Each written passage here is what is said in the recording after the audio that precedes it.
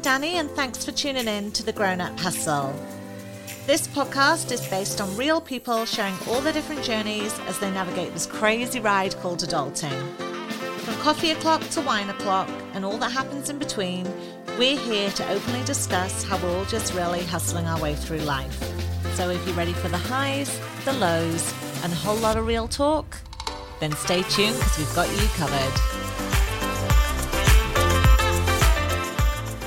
Hey guys, happy Wednesday! Back with a brilliant episode today. I am in the best mood ever this week. I am so loving the sunny weather. It has put me in such a good bloody mood. Literally everything just looks so much better when the sun's shining. I don't even begrudge like going for a run or just doing anything remotely productive. I literally am keen to do anything as long as the sun is shining. It just shows how much effect the sunshine has on your moods. Anyway, I digress. So getting back on topic, this week we're going to be talking about HIV. There's just way too much misunderstanding and fear around HIV, and I get on my soapbox about it all the time, as Jennifer knows, because she has like so many voice notes off me on Instagram. But I wanted to do an episode on HIV, educating and informing people. On a quick side note, I will apologise in advance because there are a few little sound glitches where we had some technical issues. Understatement of the century. So just to give you guys a heads up on that. So here's some little known facts. There's actually a Plan B style drug medicine that you can take for up to 72 hours after possible exposure to HIV. HIV is not passed on in utero from the mother to the baby. And also if your viral load is reduced to a low enough level through like the relevant meds, then it can't even be detected in a blood test. So I've got Jennifer on today, and she's going to be sharing both her journey and some knowledge and education for everyone that's listening. So hey Jennifer, welcome to the show today. Thank you so much for joining us.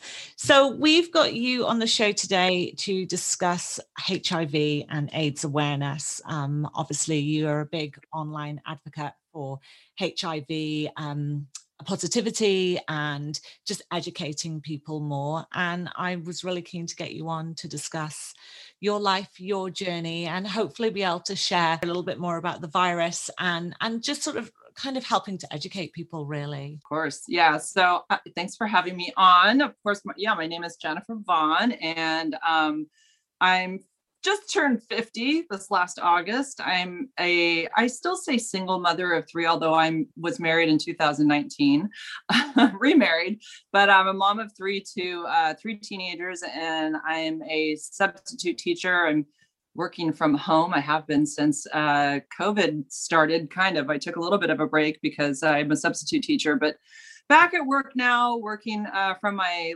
kitchen or living room, depending on where I want my computer in the morning, sixth graders, which is really fun. And I live here in California with my three kids and my husband part-time because he's still a citizen in Montreal, Canada. And we kind of have a long distance marriage. The plan is for him eventually to be here full time. But so that's about me. I grew up in California. I've always lived here. And I had a big change in my life. My 5-year anniversary of my diagnosis was actually on Monday. So 5 years ago on February 15th, 2016 was when I found out that I had HIV. Lived 45 years without it, but very different life since then. So how did it come about for you? So my understanding of the virus is that for about 80% of the people who are affected, they initially will get a sort of a flu-like illness. And then for some people, then, it'll come to light that they've got the virus. For other people, actually, then those symptoms might dissipate and they could go on asymptomatically for years, not even knowing. Right. True. What happened to me is I started feeling ill about kind of in the beginning of 2016, had, I guess, flu-like symptoms in that I was really achy and just not feeling right, just kind of feeling cruddy. That was and I was wanting to come home from work. This is when I was, able to go into the classrooms because it was 2016. And I just want to come home and take a bath. My whole body was just aching. I kept going to the hot bathtub. That was like a real part of my day for a while. I just couldn't seemed to feel better. And then I remember rolling over in bed and like my hip joints were hurting. And I thought, I got to get a new mattress. Like my body's just aching all the time. And I had gone to the doctor, but the doctor's office that I go to it's called Doctors on Duty. And it's kind of like people call it a doc in the box. So when I go, I don't see the same doctor every time. It's who's ever available. So I had gone 3 times in 3 weeks, basically for sort of the same nagging symptoms. And it seems to be getting worse. And by the 3rd time I had gone, I had started to have fevers and night sweats at the same time. And part of me was thinking in my head, oh, well, these night sweats are taking care of the fever. And it's like, my body is doing the right thing. It's trying to get through something and it's going to be fine. And it's just working on something. But they were persisting. And it was like, something's wrong. Like, I don't know what is going on. And I had been surfing. My husband got me into surfing. At the time, we were boyfriend, girlfriend. We'd been together for a year. And I had been surfing here locally in California. And it's really cold during the winter. The water's freezing. So I thought maybe and plus there'd been stormy weather. And I thought the storms had churned up some kind of maybe parasite or some kind of microorganism in the water. And I thought and I did remember swallowing water, like I'd been hit by a wave like a month prior or whatever. And I thought maybe I just got a parasite in me. And I could feel it head to toe, whatever was going on. I was not feeling good head to toe. And I thought it's a parasite. So anyways, I, tell the doctors this and stuff, and they do blood work on me, but not an HIV test, just regular blood work. And there were abnormalities. There was like something was high and something was low. And I still to this day always forget unless I look at my paperwork, but it had to do with like red blood cells. My glucose was off and they said, it's abnormal. We're sending you to an infectious disease doctor because at our facility, we don't know what's going on with you. We can't figure it out. So they sent me the next day. And that doctor said, okay, so I want to test you. And he was concerned. Like, I remember him sounding concerned. And I remember exactly where I sat in that office, and I was on the little, bed with my feet hanging off the end. And he was sitting down in a chair taking notes and said, can we test you for this or that? We were talking about, what's the one with I forget the name of all the different things we thought it might have been. Well, of course I was concerned about cancer. We were concerned about the high fevers. I'm forgetting the name of the different diseases, but regardless, he had thrown in HIV in there. With the health insurance in America and life insurance and things like that, I mean, for people in the UK, I know that they do. It's one of the questions on life insurance. Have you ever had a HIV test? It's not even, are you positive for HIV? Have you had a HIV test? And that affects the life insurance. Is that the same in the States? For life insurance? Some say yes. I don't have life insurance, so I haven't looked into it. Because that put people off over here being tested. Yeah, I had been tested in 2011. That was the last time I tested. This was 2016, so it had been 5 years. But so in that time is when I contracted it. But yeah, life insurance, I don't know enough about it. I've heard that if the amount is under 100,000, that it doesn't matter. There's no medical taken, so you wouldn't have to reveal that. But if the amount's higher, then they could ask for that. So he asked if he could take an HIV test with all the other, testing that he was going to be doing and looking for anything, lupus. And I of course I said yes. In my mind, it was a parasite. I didn't even think twice about it. So yeah, whatever, just test me for everything. Find out what's going on with me. So I go get the blood taken, and about 3 or 4 hours later, I get a call from him, and he just says over the phone, which was fine because, and a lot of people, I did YouTube videos about this, and people have said, oh, they never tell you over the phone. Yeah, he did tell me over the phone because I asked for him to call me and tell me, as soon as you know something, please call. So he said, I don't really know how to tell you this. And this wasn't his specialty. He said, you tested positive for the HIV antibody. And I mean, it was like, it couldn't have been more out of left field. Even though he told me he was testing me for it, that wasn't in my mind at all. And at that moment, it was like, it was like my whole world stopped. And it was the blackest, darkest moment I can ever explain to somebody. It was because to me, it had to be that. Of course, the test just proved it. So that's it. And the first thoughts are, my gosh, how long has this been inside me? HIV? What? Like, are you crazy? Like, this is wow. And at the same time, I'm looking at my then boyfriend across the room who's like, can tell the look on my face. My mouth is on the floor. And he's looking at me like, what is he telling you? And I look at him and I mouth HIV. And he just looks at me like, what? And I'm like, I know. And I'm like, I'm not a needle user. Of course, what do we see statistically who has HIV? It's mainly gay men and people who share needles for drugs. And I'm, here I am. I mean, I get so much crap for this, but I am a white woman. I live in a suburban neighborhood. I have 3 kids. I don't fit the profile, and statistically I don't.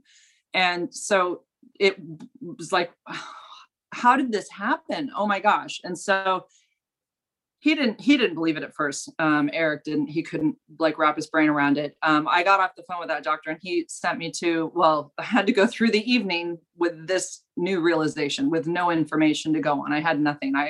I hung up the phone with him within minutes and I was left with this, you have HIV and you're going to see another doctor tomorrow. And that's all I knew. And I didn't know, well, now there's something, you get your viral load taken and your CD4 count. So you know about like how your immune system is. I didn't know about those things at all. When I hung up with them, I got on the phone with a girlfriend who is close to like the LGBTQ community in San Francisco. And she knew some friends who said, does she know her CD4 count? Does she know her viral load? And I'm like, well, what are all these things? Oh my gosh. And she might have to see a doctor in San Francisco. Didn't turn out that way. There's doctors right here where I live, so it all was fine. But so I went the next day and started treatment right away, which was the doctor that I saw. It's kind of a long story, but he wasn't my primary doctor who I see now. I have an HIV specialist. The doctor that I saw was he was a not infectious disease. Yeah, he was infectious disease. And I saw him and he really didn't, he put me on some older medication right away. There's some things that weren't done right. He should have waited on checking my blood to see what I was sensitive and resistant to. So I started medication that shouldn't have happened. And little did he know at that moment that I was very close to starting all the symptoms for pneumonia. I hadn't at that point, 3 days later, I had pneumonia. And then that's when I was given the official blood work that came back and I had an AIDS diagnosis. So it's like I had HIV, which was like, oh my God, everything's horrible. And then a few days later, oh, and you also have AIDS. It was like like being punched in the gut twice. And I'm super sick on top of it. And I don't know what's going to happen with my life because everything now feels dark and bleak. And there's this new relationship that I have with this person who I'm madly in love with. And is he going to leave me? By the way, he tested the next day and he was negative. There's a lot I can say about why, because he was totally exposed to me completely without condoms and he does not have HIV. So what was your viral load and the T cell counts? Yeah, my T cell count. So my viral load was 507,000. When that number was given to me, I remember thinking, I'm the dirtiest, most disgusting human ever. Like I'm full of HIV head to toe. 507,000. I can't even comprehend that number. Although I know lots of people who have been in the millions. So it's like, the number being so high, you equate with you being a disgusting whore, basically. I mean, that's how I felt. I felt like I was this whore and I had been a single mom who had dated. And I had been out and I felt like this is going to show everybody just how bad I was and how gross I was. And that I dated maybe too many people and maybe I didn't protect myself enough. And now everybody's going to know how gross I am. Like that was how those were all the thoughts that hit you right away. And I'm not a wholesome mom anymore. Like I don't get to have that title anymore. It's gone because now I'm associated with doing something bad in the bedroom that my kids didn't know about. And now it's affecting them. And that made me feel like a horrible mother. Like, how could I have let this happen? And anyone that finds out is going to feel the same. They're going to think I'm going to be like the talking, like everyone in this town is going to talk about me. Like, what was she doing? So, and so I did end up finding out who it came from. I don't know if you want me to get into that right now, but that would be an interesting sort of topic because I'm wondering how you managed to then track that back. Well, so within 30 minutes of my diagnosis over the phone, it didn't take long. There was, I had dated lots of people. And that's the I day was and age we live in, so that's not abnormal. right. And with my free time, which wasn't a lot when I didn't have my kids, I went on dates. I was a single mom. I was with 3 kids. I'm exhausted. Like when I want my free time as a single woman, I took it and I took advantage of it. And so anyways, there was somebody in my life who is considered high risk, and he had shared needles for drugs in the past in Los Angeles. He had been a boyfriend. He had lived with me. I was aware of his past, and he also had a fascination with transgender women. So it was a kind of a double whammy. So he had been with me he had lived here for 8 months. He didn't know he had it at the time. And I talk about this in my story on YouTube, and a lot of people comments and say, oh, he knew, because with HIV and stigma, everyone wants to believe that if you have it, you know it, and you're a horrible person, and you go around and you give it to people, because that's what people with HIV do. They're bad people. How long had you guys been separated? And then for you to fall ill? Well, I kicked him out of my house, and he had been sick. He had been sick the whole time he'd been here. He had diarrhea all the time, and he thought he was dying of colon cancer. I mean, we were in our, what was I? He was probably around 44 at the time. And I'm like, you don't have colon cancer. And we had even talked about HIV because we knew his background, but he thought he had tested in Los Angeles at the time before he got clean, and he was pretty certain that he didn't have it. And so he said, well, hey, Jen, if you want me to test. By the way, he had no money. He was living here for free. He was basically mooching off a single mom. And he was saying, and I was working and he wasn't, and he was going to be a big realtor, and nothing ever happened. So anyways, he said, hey, if you want me to test, I'm pretty sure I tested it, it's negative, but if you want me to test, you basically have to pay for it. I just took his word for it. We went and just kind of were in complete denial that it was possible. I don't know why, looking back, it's so crazy, because it was kind of staring at us in a way. So anyways, I kicked him out, and he was not feeling well at the time. And I guess 3 weeks later, he was really not feeling well. And so he finally went and got tested, and he tested positive. And the clinic that tested him, he did the right thing. He gave my name and number to the clinic, which is what you should do or can do. And then the clinic will contact anybody who you've been in contact with sexually and will say, hey, you've been exposed possibly to HIV, you should get tested. And that was all that anyone needs to do. You don't have to make these calls yourself, because it can be an issue of even somebody coming after you violently. So just to be, for anonymous sake, that's how the best way it is to handle it. And so, but I never received that phone call. And so I didn't. But at the same time, because people will say, well, hey, it was your responsibility to get tested anyways. And they're right. But I didn't. From the time we had broken up until my diagnosis, it was about 2.5 years in between. And so during that time, looking back, I had definitely had a lot of symptoms that had come, because I looked at all the doctor's visits that I'd made during those 2.5 years. And I'm like, oh my gosh, all that time I'd been going for this and that, and this sore throat, and this esophageal pain, and this horrible headache. And no one ever had an answer for anything. And I had, I was smelling weird stuff. I was smelling cigarette smoke and all this weird stuff. And it was all HIV related. Had no idea until my diagnosis. So it was like putting these puzzle pieces together and going, wow, no one would have ever figured this out, because I didn't fit this stereotypical mold. So no one thought of saying, hey, have you tested for HIV? Because I just didn't fall into a category. They see this woman come in with her 3 kids, and I don't know, they just didn't think of asking, and I didn't think of testing. So so I finally found out in 2016.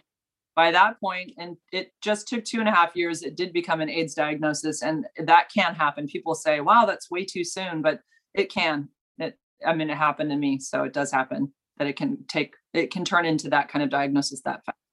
So anything under 200 for an AIDS diagnosis for a T cells, like you as a healthy person without HIV, your T cells could be around 1,500. That's sort of like a range, 800 to 1,500. If you have HIV, of course, the virus attacks your T cells, and those your immune cells that help fight off illness. And if they're under 200, then you're in a category of somebody who could, it could turn into an AIDS diagnosis, meaning that you're more susceptible to opportunistic infections. And that's exactly what happened to me. Mine was at 84, which made me totally susceptible to pneumonia.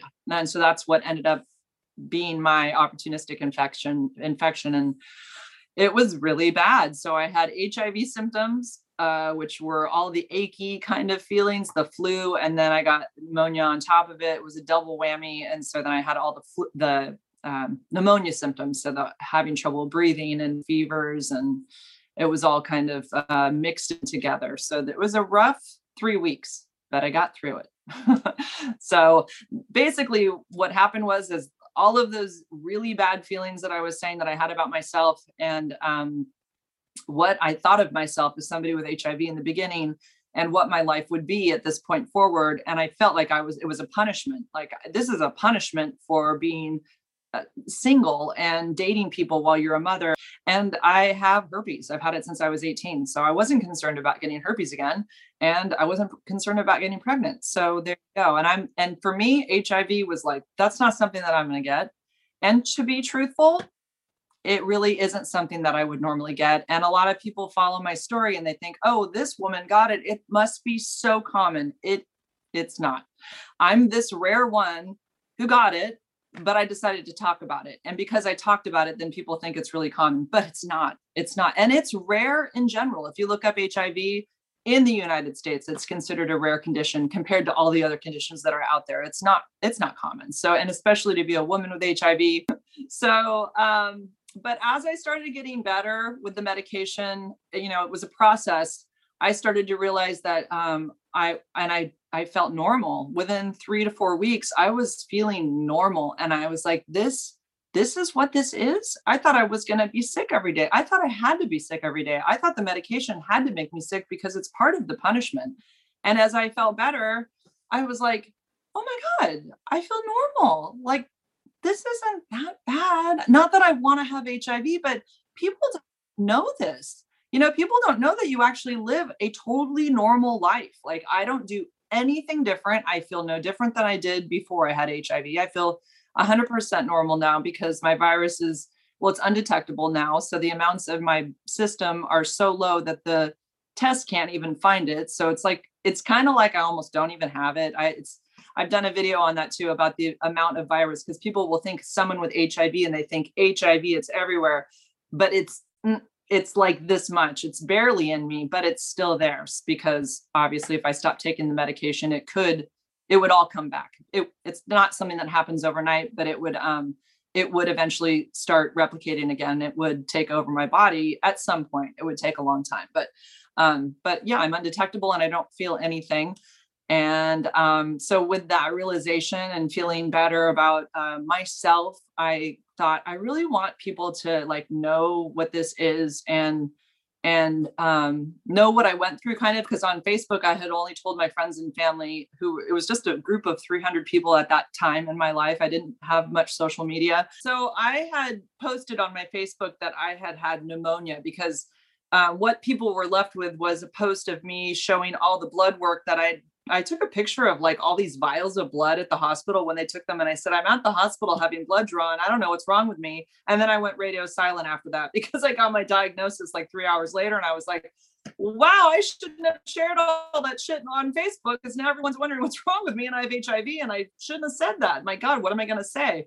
So I didn't say anything for a while. And somebody said, hey, you just went radio silent. Are you okay? What happened? And so I said, oh yeah, I ended up having pneumonia. I just said pneumonia. And I went with that for a while, but as I got better and I started to see the light in the sky again, and I started to feel like myself again, I thought, what do I have to be feeling so shamed about? This is just a virus. I'm human. These are viruses. We all have viruses. This one just has a different way of getting into your body, but it's still just a virus. Why am I feeling like I can't talk about this? And I had already told a lot of people. So people in my personal life, and I started thinking, okay, even though they were friends, they know their neighbors and they know, my kids, friends their parents might find out. it started to make me think like more people are going to find out because I've told maybe too many people that were close to me. I'd even told some neighbors because it was like absurd. Like, I can't believe I have HIV and I have AIDS. Like, are you freaking kidding me? Like, so to me, part of it was like a little bit of a shock value to people. Like, you're not going to believe this. I have AIDS. Like, because I couldn't believe it myself. I'm like, whatever. So I like, part of me kind of didn't care that I told people, but as I felt better and, started to feel more like myself, I was like, wow, people need to know what this is. And I think like understanding like CD4 counts and viral loads and all that was kind of cool. And I thought it's like, I like biology too. And I thought I want to explain to people like what happened with my body and how it kind of shut down and how I'm coming back to life and I feel good and I can go work and all of this stuff. So I thought, well, it's going to be a long explanation. So the only way to do it is to record it. And it's, it turned out to be a half an hour long. And I knew the only way to upload that to my Facebook friends was to put it on YouTube and then send them a link. And that was what I did. And within days, I started seeing that the number had risen of views past 300, which was all the friends that I had on Facebook. And I don't even know that they all watched it. But I remember it finally went past 1,000 and I was like, can I swear? Yeah, of course you can swear. And anyone that knows me will laugh that you even asked that question, honestly. I was like, who the fuck is watching my video? Like, what is going on? Who the fuck is watching this? And then I start seeing the comments are coming in from outside of the US. And I'm like, what the hell? And so, like I said, I had done that video for my friends and family on Facebook, but I also did it for maybe there's another woman out there who has HIV like me, and maybe I'll find her because I put a video out there and we'll connect. That would be so freaking great. Or maybe there's a woman that has no clue that she has it, and this will prevent her from going through what I went through, and she'll think about these symptoms, or maybe being with a high-risk partner, and she'll think of testing. So all of those things, and wanting to just clear up general myths about HIV and just telling people what it is today. And so I felt with Eric's blessing at the time, I said, would you mind if I do this and put it? And again, it was just going to be for my Facebook people. I really didn't think that this whole thing would happen on YouTube. I thought it would get some views outside of my regular personal range, but not to what it turned out to be. And then I was like, oh my gosh, I'm like, there's a lot of people writing to me and they're asking questions. And I think I should do another video and answer those questions. And one thing just rolled into another, and that was it. It started the YouTube channel, which was never my original intent at all. And it was like, oh, wow. And of course, back then, YouTubing was kind of sort of like the new frontier. And I did watch some people, one skater locally that he's still doing quite well on YouTube. And I thought what he was doing was really cool. And I thought, oh my God, like I'm going to do this YouTubing thing. Like I'm going to see what happens. And so I just started, going with it and talk about something that no one wants to talk about. It's considered a chronic manageable condition today. So I hate even using the word chronic because that sounds like I'm ill in some way, and I'm not.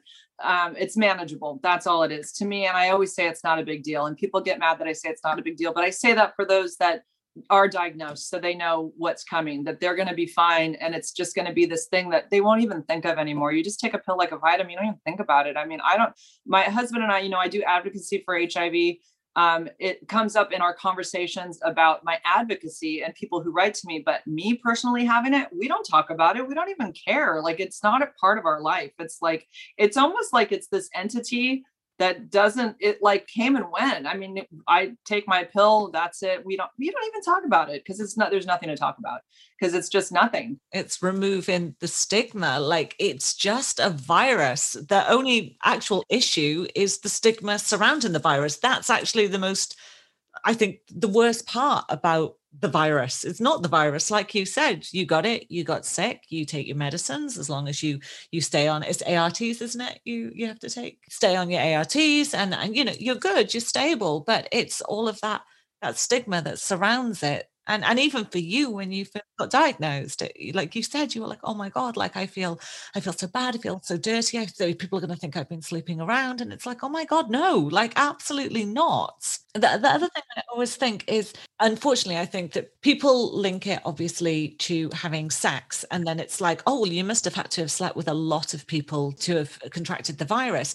But it could just be one person. You just don't know. You just don't know. That's the point. And it's the same with HPV. It's the same with herpes. It's the same with hepatitis. All of these things are sexually transmitted. But all of a sudden, it seems to be more of an issue. Whereas if you've got, I don't know, COVID, that's a virus that's potentially deadly, but it's not, there's not so much stigma. It's because it's predominantly transmitted through sex that all of a sudden there's this stigma.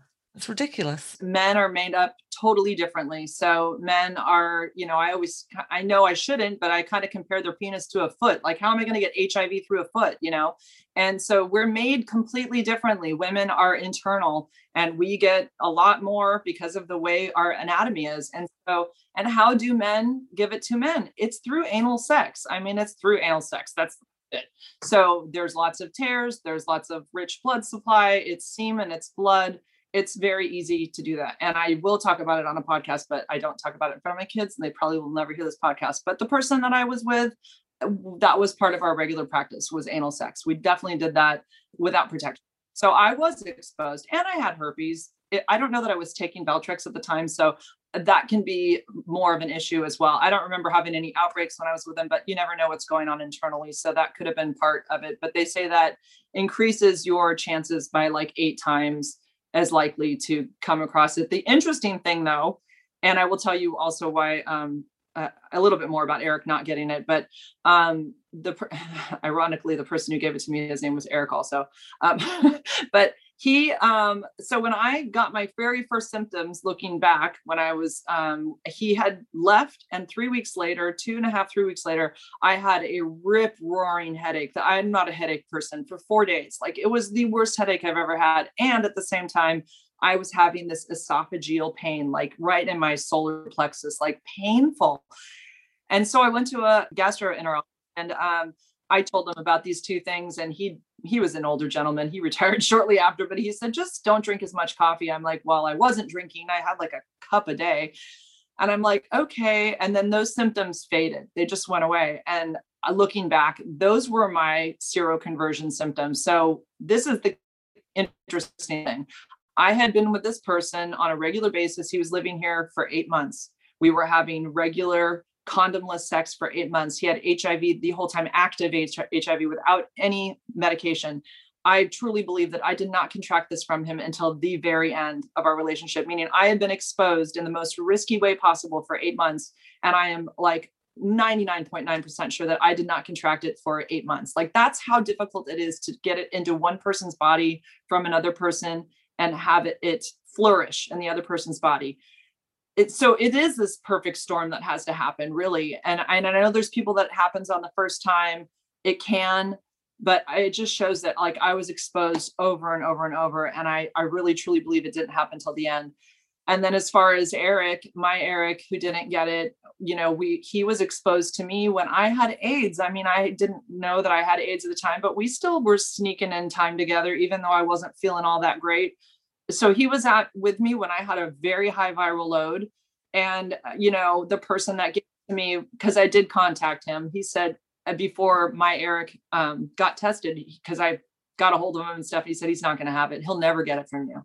Like, he knew that. He's like, women just don't transmit it. It's so uncommon. And through advocacy and through women I've met who have reached out to me through my YouTube videos, it's hard to talk about because it puts a lot of stigma on bisexual men or men who have sex with men in private and secret, but they live hetero lives. So that's a lot of how we're at risk. But basically, I don't see that women transmit it back. It's very, very, very rare. It can happen. It's like things can happen. Of course, there's always a possibility that the man has a venereal disease that he's unaware of or isn't being treated for, and it could create some kind of like open mucous membrane. And if a woman had a very high viral load, it's possible that it can happen. Sure. I don't think that it's impossible, but odds are that a woman transmitting to a man are very, very uncommon. So, and coming across a woman who has HIV, I get people who reach out to me all the time who are so concerned that if they, are with a woman that they don't know, that she probably has HIV. It's like, no, she probably doesn't. The odds are very, very low that you're going to come across a woman with HIV And then, okay, so let's say you did, like, the odds of you getting it from her are like incredibly rare. So you keep putting all those odds together and it comes up to like, good luck. Like this isn't going to happen. But I tell you, hetero men worry more than anybody. And it's very interesting to me because they are not truly at risk. And then I wanted to just say something really quick about the fact that people will think because I have HIV, that must have meant that she slept with so many people. And so she deserved it kind of. And I used to take that information and think, oh, well, they want people to know how many people I slept with. But you know what? Maybe it was a lot. Who cares? I can go fuck somebody every night if I want to. Fuck somebody every morning and every night. I don't deserve HIV. Nobody does. We're sexual human beings. We are allowed to have sex as much as we want with who the fuck ever we want. And that doesn't make me a bad person, And so I've learned that through advocacy. There is a shame that you hold about your number or that you didn't use protection or that you're a mom.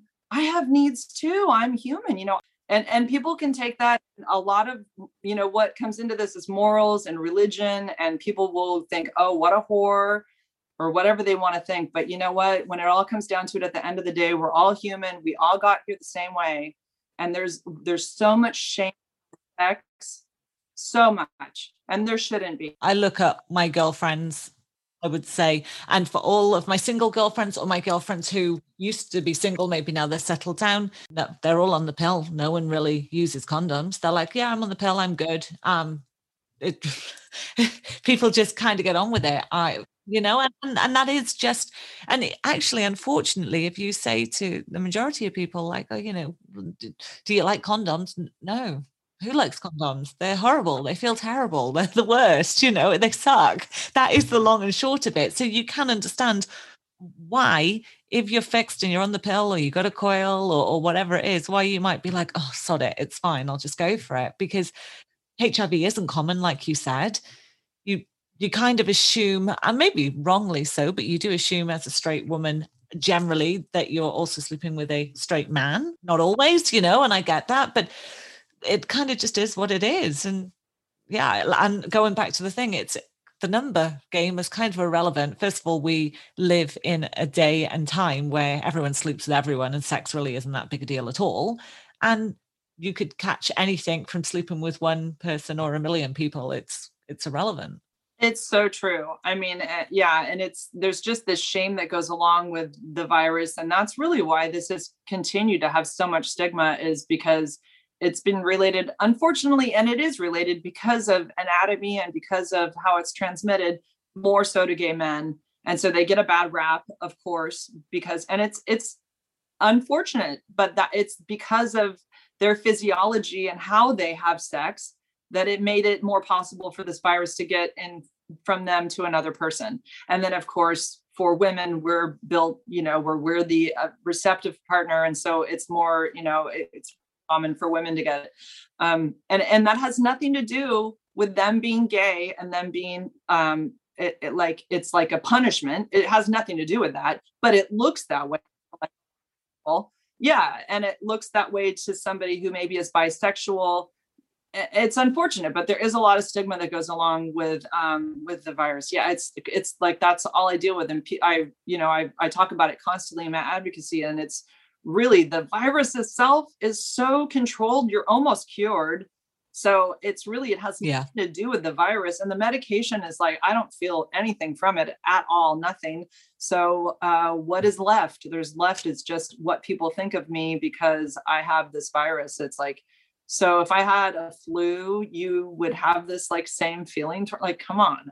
And, some people don't share their diagnosis. Like, obviously I'm open about it or whatever, but some people are like, well, yeah, like, do I have to share that? Because, as an undetectable person, we can't transmit the virus. That's the other thing that I found out during my journey with all of this, is that you're not able to transmit it once you're undetectable. And that goes for anything. You can have the bloodiest anal sex. I don't mean to be gross, but you can have condomless sex. It can be full of tears and semen and blood, and they won't transmit it. A gay man that's undetectable cannot transmit it. Because I'll talk about being untransmittable and that you can't transmit it, and people will say, well, you still have to wear a condom though, right? Like, no, you're not getting it. Like, you don't have to wear anything. You can do whatever you want. It's complete utter freedom. There's no concern. So I don't know where I was going with that, but yeah, as soon as I found out about being undetectable, it changed that part of the stigma, and it has. It's like made people feel so much better because they always felt like they were this threat to their loved one that they wanted to be with. So, there's still so many people in the world with HIV right now that have no idea, who have lived with it for years, that still don't know that when they're untransmittable, they can't transmit it. Like that is, or undetectable, that they can't transmit it. It's we're still trying to get the word out there about it, but yeah, it's a big, amazing, I don't know, so much of a study or a realization. They kind of have known it all the way back to the beginning of the virus. They always knew that once your viral load was low, that you were there was less of a chance of you transmitting. So in 2018, I was at AIDS 2018 in Amsterdam, and Fauci was there talking about U equals U. And he said, we always knew, like I was just saying, I was like literally 100 feet from the guy who was speaking to the audience. He said, we always knew that viral loads, when they were low, the odds of transmitting were lower also. He said, but they just needed the studies to prove it. And so they got the studies, and it was basically, over 100,000 sexual encounters between somebody who was positive and undetectable and their partner was negative. And they had condomless sex, and they kept track of how often, and they did this for years with many different studies. I think there was 5 altogether, and over 100,000, encounters, sexual encounters between them. And nobody got it, not one person. So it was, it proved it beyond a reasonable doubt that, not reasonable doubt, it proved it completely that you can't transmit when you're detectable. So yeah, people will say, well, there's still a chance. And Bruce Richmond, who is basically the director of U equals U, he's the founder of the movement. He says, well, yeah, there's a chance that your head could spontaneously explode. Like there's always that chance, and so that's what we compare it to. And we basically say U equals U is as safe as abstinence. That's it. So if you know somebody who's HIV, who's undetectable, and we know we're undetectable because we go and get our blood work done and nothing changes. I've been doing this for 5 years, taking a pill and going to the doctor, getting my blood work done every 3 months. It's always the same. It's always undetectable. It doesn't like all of a sudden the medication stops working and you're just all of a sudden you have HIV all over again. That just is not a thing. So, but people do, if you're an HIV negative person and you're not living that life, I can see why you'd think that. And I honestly think it's a very hard decision as an HIV negative person to trust that. I get it. I think that would be, I don't know that I could do it. Like I live it, so it's fine. And Eric lived it. We lived it as an experiment before we even knew, obviously, because it was 1 year of us having unprotected sex without even realizing I had HIV, and he didn't get it. So we already kind of felt like, oh, well, hell, if you didn't get it then, well, you're obviously not going to get it when I'm undetectable. So for him, it was a no-brainer, but I understand for people who are HIV negative, it's a hard concept to take, especially when you're concerned about your own health. But it really is true. And the science supports it completely. For me, if I fell in love with someone and they said, I'm HIV positive and undetectable, it's kind of irrelevant. Like you said, it really isn't a factor. It's the same as having a multitude of other things that, unfortunately you got it, you take the pills, it's not a big deal. Yeah. And that goes straight back to the same thing of educating. If people are educated, it removes the fear. It's the lack of education that is causing this fear. My daughters recently went through a health class in high school, and they said they maybe learned like 5 minutes of HIV in a textbook. Like there's just no great explanation. And I get it. There's so many other things they have to tell them. So unfortunately, there isn't a lot of education about HIV. What do people have? They have Google, and that terrifies people because the information on Google is atrocious. It's just scary. And for me, I had YouTube also that was available to me at the time, but all I found for YouTube was sad. It was sad videos of people with HIV. It was people disgruntled, and I didn't see anybody being positive about it at the time. I just saw these stories of anger, and I hate this person who gave it to me. And it was really so depressing. And I'm like, this is just the worst. Like, I want to like tune into somebody who can show me some freaking hope, because this is like depressing. So, I thought about that. I think about that a lot when I make my videos. I want people just to see that, this isn't this horrible, a virus that It used to be. And I don't want to downplay it either, because for a lot of people it is horrible because of the stigma, and it does affect their lives. That is for sure. This stigma does affect people, and some family members won't ever talk to them again, or let them in their house, or let them hold their niece or nephew, or they lose their job for unknown reasons. That is for sure. There is a lot of stuff that goes on with HIV. Thankfully, I'm really lucky and it hasn't affected me. I am one of the lucky ones. So when I say that this is so easy, I mean it, because my journey has been easy. Really, it has. But there are people that are dealing with so much more than I have. There's violence associated with HIV. There's transgender women who are, beat up and killed probably every day because they're HIV positive and because they're transgender. It's really awful. Like, the rates are astounding. So there's a lot that comes with HIV, and it's all based on stigma, but all that stigma does affect people in really, really awful ways. So as much as I, try to show that it can be this really nothing thing, for some people, it's definitely, you can't forget about that. There are people that are, heavily affected by the stigma. And it's really awful. That again, it's the stigma, not the virus, it's the stigma. And it's so frustrating. I mean, when I started looking online, what kind of led me to sort of, I guess, take more of an active interest? Like I said, it's not something I've never really thought about it. I've had HIV tests myself when I've gone for STI tests, as you do when you're sort of just checking your sexual health, and, you've done that with different partners or whatever. But it's not something I ever really thought about. I knew a little bit about it. I've never really been, it's like I said, it's not something I'm overly concerned about, and it would never deter me from dating someone. What really got everyone talking over here recently was a TV show. I don't know if you had it over there. It was called It's a Sin. And it was about when the HIV virus first came about. I keep getting messages about it. In fact, I just reposted on my HIV account on Instagram from that show yesterday. I haven't seen it though. It's there's genuinely no words. It was, I think, 5 episodes between me and my group of girlfriends. We watched it several times. I cried my eyes out. The way that people were treated back in the 80s, and it was disgusting. It was inhumane, absolutely inhumane.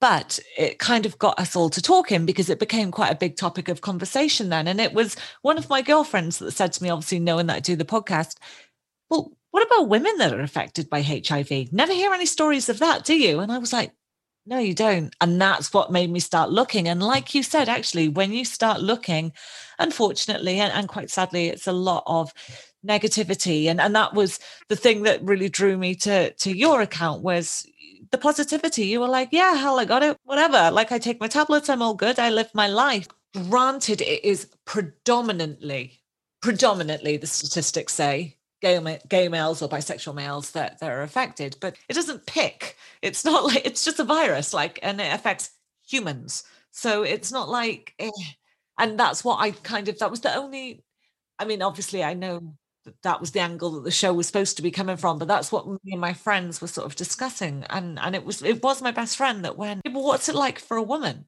What's it like for a woman finding out? She was like, why is it always gay men, gay men, gay men? She was like, I'm interested in other stories as well. And like I said, that's when I really got to looking, and like you said, a lot of the stuff online is sad. Yeah. Angry. Yeah. I was like, oh, this is really, it's very, very confronting. And I thought, okay, but it, like you said, it's very manageable. It's, it doesn't, to me, maybe I'm being, I don't know, small-minded. I'm not too sure, but I'm not trying to downplay anything. But I also think that you could have HPV, and that, for me, I lost my housemate. She had HPV. It turned into cervical cancer. She passed away. Like, she caught that through having sex. She didn't know, the person she got it off didn't know. She probably then gave it to other people, and she was just very unlucky that it mutated, and she just didn't catch it in time. But anyone can get ill from anything, and you can't. Right. We're human. Yeah, you're just human. And Like one thing that I don't know if you know about this, maybe you do, maybe you don't. One thing that I was really, really loving back in November 2019, just before World AIDS Day, a clinic in New Zealand got opened for sperm donors for HIV positive males. And I just thought, this is brilliant. This is like groundbreaking almost to the point. And I feel like it's taken a long time, sadly, for it to get to that stage when actually it's a very manageable condition. But I just think it's really that for me, I was like, okay, now I feel like it's starting to change. They've also allowed, I'm not exactly sure where it was, if it was the UK or the US, but they've allowed gay men to also start giving blood again in some parts of the world where they were banned. So that also has changed. And do you know that HIV isn't transmitted from semen to a baby? That's not even a thing. So this not even letting gay men donate or HIV positive men donate their sperm is ridiculous, because that isn't how it's transmitted. It can't, it's an impossibility. And most people don't understand that. Babies that are born with HIV get it through the birthing process. They don't get it in their mother while you would think, of course, they're inside this woman who has HIV. That's how they're going to get it. It's not. They're protected inside the womb. It's during the birthing process. And I only learned that like a few years ago from somebody who's HIV positive. She's a twin. And she came through the birth canal, and so did her twin brother. She got it. He didn't, because she was the unlucky one. It goes in through their eyes. They're very susceptible babies because their immune systems are weak. And there's, it can get in through their nasal passages. It's kind of crazy, but those are things that wouldn't happen to an adult because we have stronger immune systems. But babies generally get it through the birth canal, not through being in the mother's womb. Although I do know a woman who had a placenta issue during while she was pregnant with her child, and her daughter did get it, and while in utero, because of this placenta issue, she had bled. So that was how the baby got it.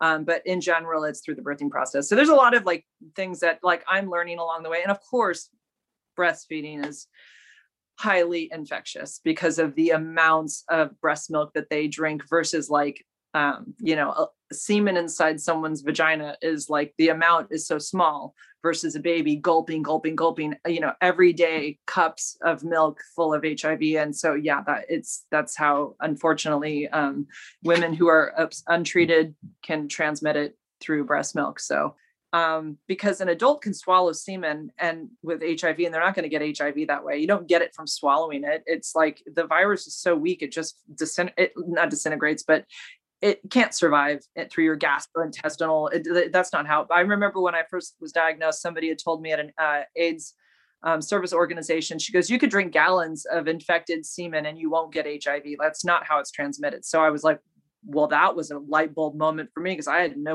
really? Wow. So I've always remembered that fact. But for babies, it's different. And they don't have the research yet to confirm that U equals U is 100% safe for breastfeeding. And it all kind of, they go by risk factors, really mainly like where you live, what's the water supply like? Is it safer for them to, like, if you put in risk factors, is it safer for them just to breastfeed if you're undetectable versus drinking formula that isn't with clean water, or, they try to factor in what would be a better option for the mother and the baby. But I know that for like the US, they pretty much say no. So Jen, can you tell us a bit more about the Plan B style drug that's actually available, but for HIV? Because I really don't think many people know about this at all. Yeah, it's called PrEP. It's typically prescribed to people who are in high risk, who have high risk sex, meaning they're in a high risk situation for HIV, meaning they are more than likely a gay male having unprotected sex, likely a bottom. So they're the receiver, but it could be, just gay men who prefer not to use condoms. So that's high risk for sure. And that would be absolute yes. Get them on PrEP. Absolutely. If you're a needle user, it's just a pill a day. So it's a pill. It's called Truvada, and it's just a pill. Some people don't like the side effects. I don't know a lot about the side effects, but then, that will keep somebody maybe from taking it. It's the same medication for if you felt that you had an exposure to HIV, you have a window of 3 days, 72 hours to get to a medical facility, say, I feel like I had an exposure, and they will put you on that exact same medication, Truvada, but they call it, in that case, PEP. So it's post-exposure prophylaxis, where if you're taking it on a regular basis, and as a precautionary drug, for having unprotected sex, it'd be called, it's a pre-exposure prophylaxis. So PrEP is for somebody who wants to just have some free loving, who could possibly be exposed to HIV. And then post-exposure is, somebody like in a medical setting who might have had a needle stick, or somebody who was raped, or somebody who just didn't know the partner and they felt really uneasy about it later, and they just were really concerned and they wanted to try it. And how long would they need to then take that medication for? Post, I think it's about 6 weeks, and then they would test. It's somewhere from a month to 6 weeks. And as long as you're in that 72-hour window, I hear that it's nearly 100% effective. It stops any kind of replication from happening. So if you were truly exposed and the virus made it into your body. So it's an amazing medication for sure. How did your family actually, how did they take it when you had to tell them? How did you tell your children? Well, I think I called my mom right away, and she was like, oh my, what? Like they wanted more tests done. They just couldn't believe it. It couldn't be possible. So there was a lot of just that initial denial. Like, there's just no way, they've got to do more testing. And I was like, Mom, I've got all the symptoms all make sense. And I tested positive. Like, I don't think this is wrong. Like, I'm sick. Something's wrong. Like, this has to be right. So it kind of took me more convincing them, and then everybody, became educated along with me. There was no one in my family who rejected me or said, oh my God, you're so terrible. Like, I didn't get any of that. It was nothing but support. In fact, and then as far as my kids, they were 15, 12, and 7 at the time. So for my 15-year-old and my 12-year-old, I mean, they got it. They knew who I got it from. They understood.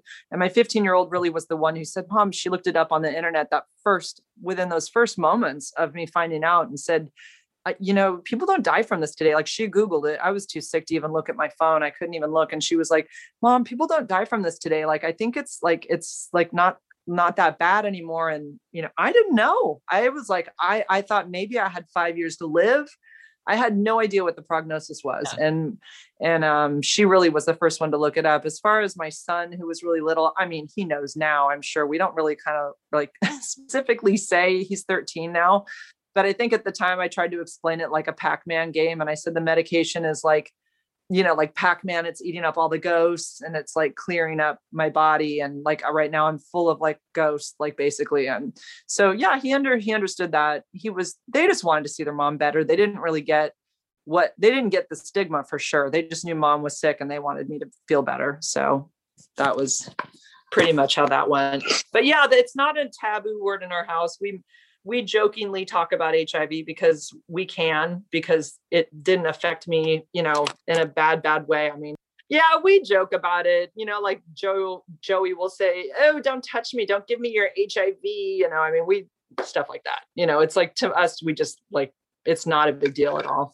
Did you, obviously, because you have been quite open, there is a lot on social media. Was, out of curiosity, and I can cut this part out as well if you want, but was there any backlash with kids in your kids' schools or parents in your kids' schools? Strangely enough, and no, I think I've subbed, kinder to senior year in this area for 12 years now. So I feel like I know everybody around here. And but yeah, a lot of high school kids follow my channel. They're very aware of it.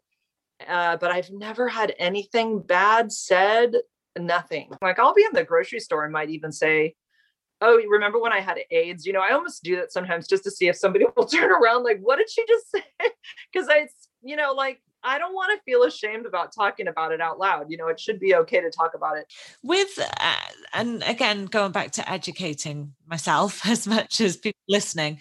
So with, obviously you start off with HIV, then as your T cell count becomes lower and lower, that sort of leads to AIDS. But I didn't realize that at that point, AIDS is then reversible back with medication. Is there a point with AIDS where there is no reversing back? No, it can always. I know people who had T cell counts of 1, and they came back and their T cell count is normal now. And that it can be, yeah, it can. It's a funny thing though. Like, I will not say that I have AIDS. I say I have HIV. That's it. I don't say I have AIDS anymore, because to me, my connotation of AIDS is someone who's very sick, which is true. I mean, I was really sick. So now that I'm out of the woods and I'm healthy and I don't think about, like, I'm not susceptible to opportunistic infections, I don't say that I have AIDS. But AIDS it's a word that people from, I'd say probably from the earlier days when there wasn't treatment, it did go hand in hand. And people will still refer to someone with HIV as, you don't want to get AIDS from them. It's like, you can't give someone AIDS. It can't give somebody pneumonia. You can only transmit HIV. So that always is interesting to me, but people from, it always feels like it's people that were diagnosed like earlier in the 80s and 90s. Right. But I won't say that I have AIDS anymore, because I don't. My CD4 count is 500. It's been roughly around that for a long time. I'm not one of those who's bounced back up into the 900 range, but I'm never, ever sick. I'm just not a sick person. It's like very rare for me to have even a cold. So people always say, oh, do you have to be more careful? No, I don't do friggin' anything different. I am a healthy human because I am a healthy human. I always have been. I eat well. I don't drink. I don't do drugs. And I exercise, and all of those things are things humans should do in general. And that's what I do. And I don't do those things because I have HIV. HIV is not like even a thought in any of those parts of my life. That's just who I am. And I don't know. HIV doesn't affect me in any way, And I don't know if I explained enough about the virus and why I'm not cured versus undetectable. So what's left is there's particles of the virus that are in parts of the cells that the medication cannot reach, and they're dormant. And so if the medication could get into these little canals, then there would be a cure. But because they cannot get into these little canals, I always envision a cannoli. I don't know why. And I see the virus sucked up to the side of the cannoli inside, like, you cannot see me. And the medication goes like with a flashlight, are you in there? And they can't get to it. And then they're all right, we're leaving. We don't see anything. And the virus is still sucked up against the side going, they didn't see us. And then, but if they walk away and that medication doesn't keep coming back with the flashlight, they go, you know what? We're getting out of here. Let's go out of there and start doing this again.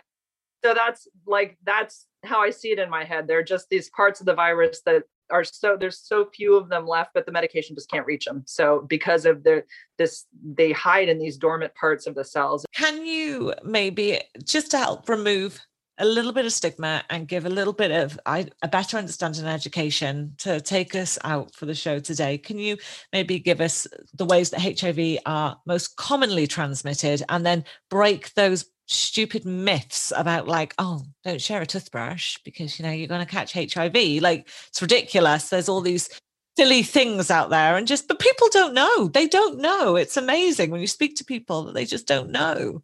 Oh, this is so good. This is such a good one. Okay, so HIV is sexually transmitted through sexual means, and that does not mean kissing. No, it's not through kissing. So, and oral sex, I'm going to say, is more than likely a no, but people will freak out about oral sex. And the only way that could possibly be possible is from a man ejaculating into someone's mouth, and then that person would have to have something bleeding, possibly.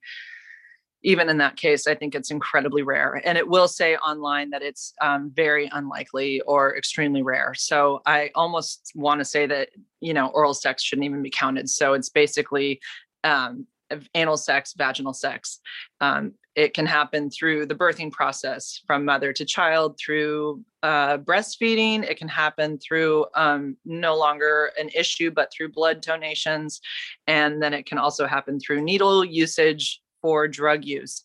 How it cannot happen is through hugs, kissing, sharing food, sharing toothbrushes, sharing razors, sharing straws you can drink after somebody. None of these ways. And somebody had reached out to me and they thought that they had it, and they were so worried that their roommate had showered after them, and they were certain their roommate had it. First of all, this person didn't have it. And even if he did, he couldn't have given it to somebody in the shower. And I said, okay. So, and people will find out that they're positive and they'll say, how can I protect my family from getting this from me? And I'm like, well, unless you're having sex with them and you're not on treatment, there's nothing to worry about. I don't know. There's nothing. And I remember when I was first diagnosed, someone had said to me, who just wasn't educated enough, but it always stuck with me. They said, well, I'm sure it's fine for you to still work with small kids as long as you don't, handle like them if they get like a cut or whatever. And I remember thinking, wow, is that true? And like looking back, I could see how they might have thought that, but that is not true. I can help a little kid with a cut on their finger. And even if I was bleeding, I can't transmit that to them. Even if they had, this is another one, cuts on the hands. People think all the time that they might have touched somebody. It might have been on a toilet seat. It might have splashed up from the toilet and touched they might have had an open cut on their leg, or they might have had a scab on their hand and maybe the water touched them. These are all absolutely irrational fears about HIV. This is not how it's transmitted. The virus cannot survive outside of the body at all, not even for a second. So, I like to clear those myths up because they are very common and they're very real to people, and people literally, they can't function because they think they've been exposed in these really odd ways that are just not even logical. I love it, honestly, because these are the messages that need to be spread. And I actually love reading all of these kind of crazy posts that come in on your stories, and you're just like, absolutely not. And even when I'm reading them, I'm just thinking, what? Like, I don't even understand how your brain works for you to think that could even be a potential issue. And I like the fact that you say for nearly all of the messages that you get in, look, most of you guys don't have HIV. You're all freaking out that you've got HIV, but you don't really have HIV, and it kind of puts everything to bed. But so anyway, I will let you go finally. I've really enjoyed talking to you, even with all the technical issues. And thank you so much, Jennifer, for coming on and just chatting with us today, giving us your story and educating us. I will put everything down, your Instagram, your YouTube channel, your podcast, just so that people who want to hear a little bit more or learn a bit more or just educate themselves, like seriously, there's a wealth of knowledge out there that you are providing for people to educate themselves. And that is the best thing about your platforms, is that education. Because like you said, Google, don't do it. No, don't do it. You go dark hole and it's either wrong or it's sad or it's negative. That was the overall. Completely exaggerated. Education is key, and I try to give them everything that I know that I've learned over the last 5 years also. Well, thank you so much again, Jennifer, and I will catch you online soon. You too. Bye, Danny.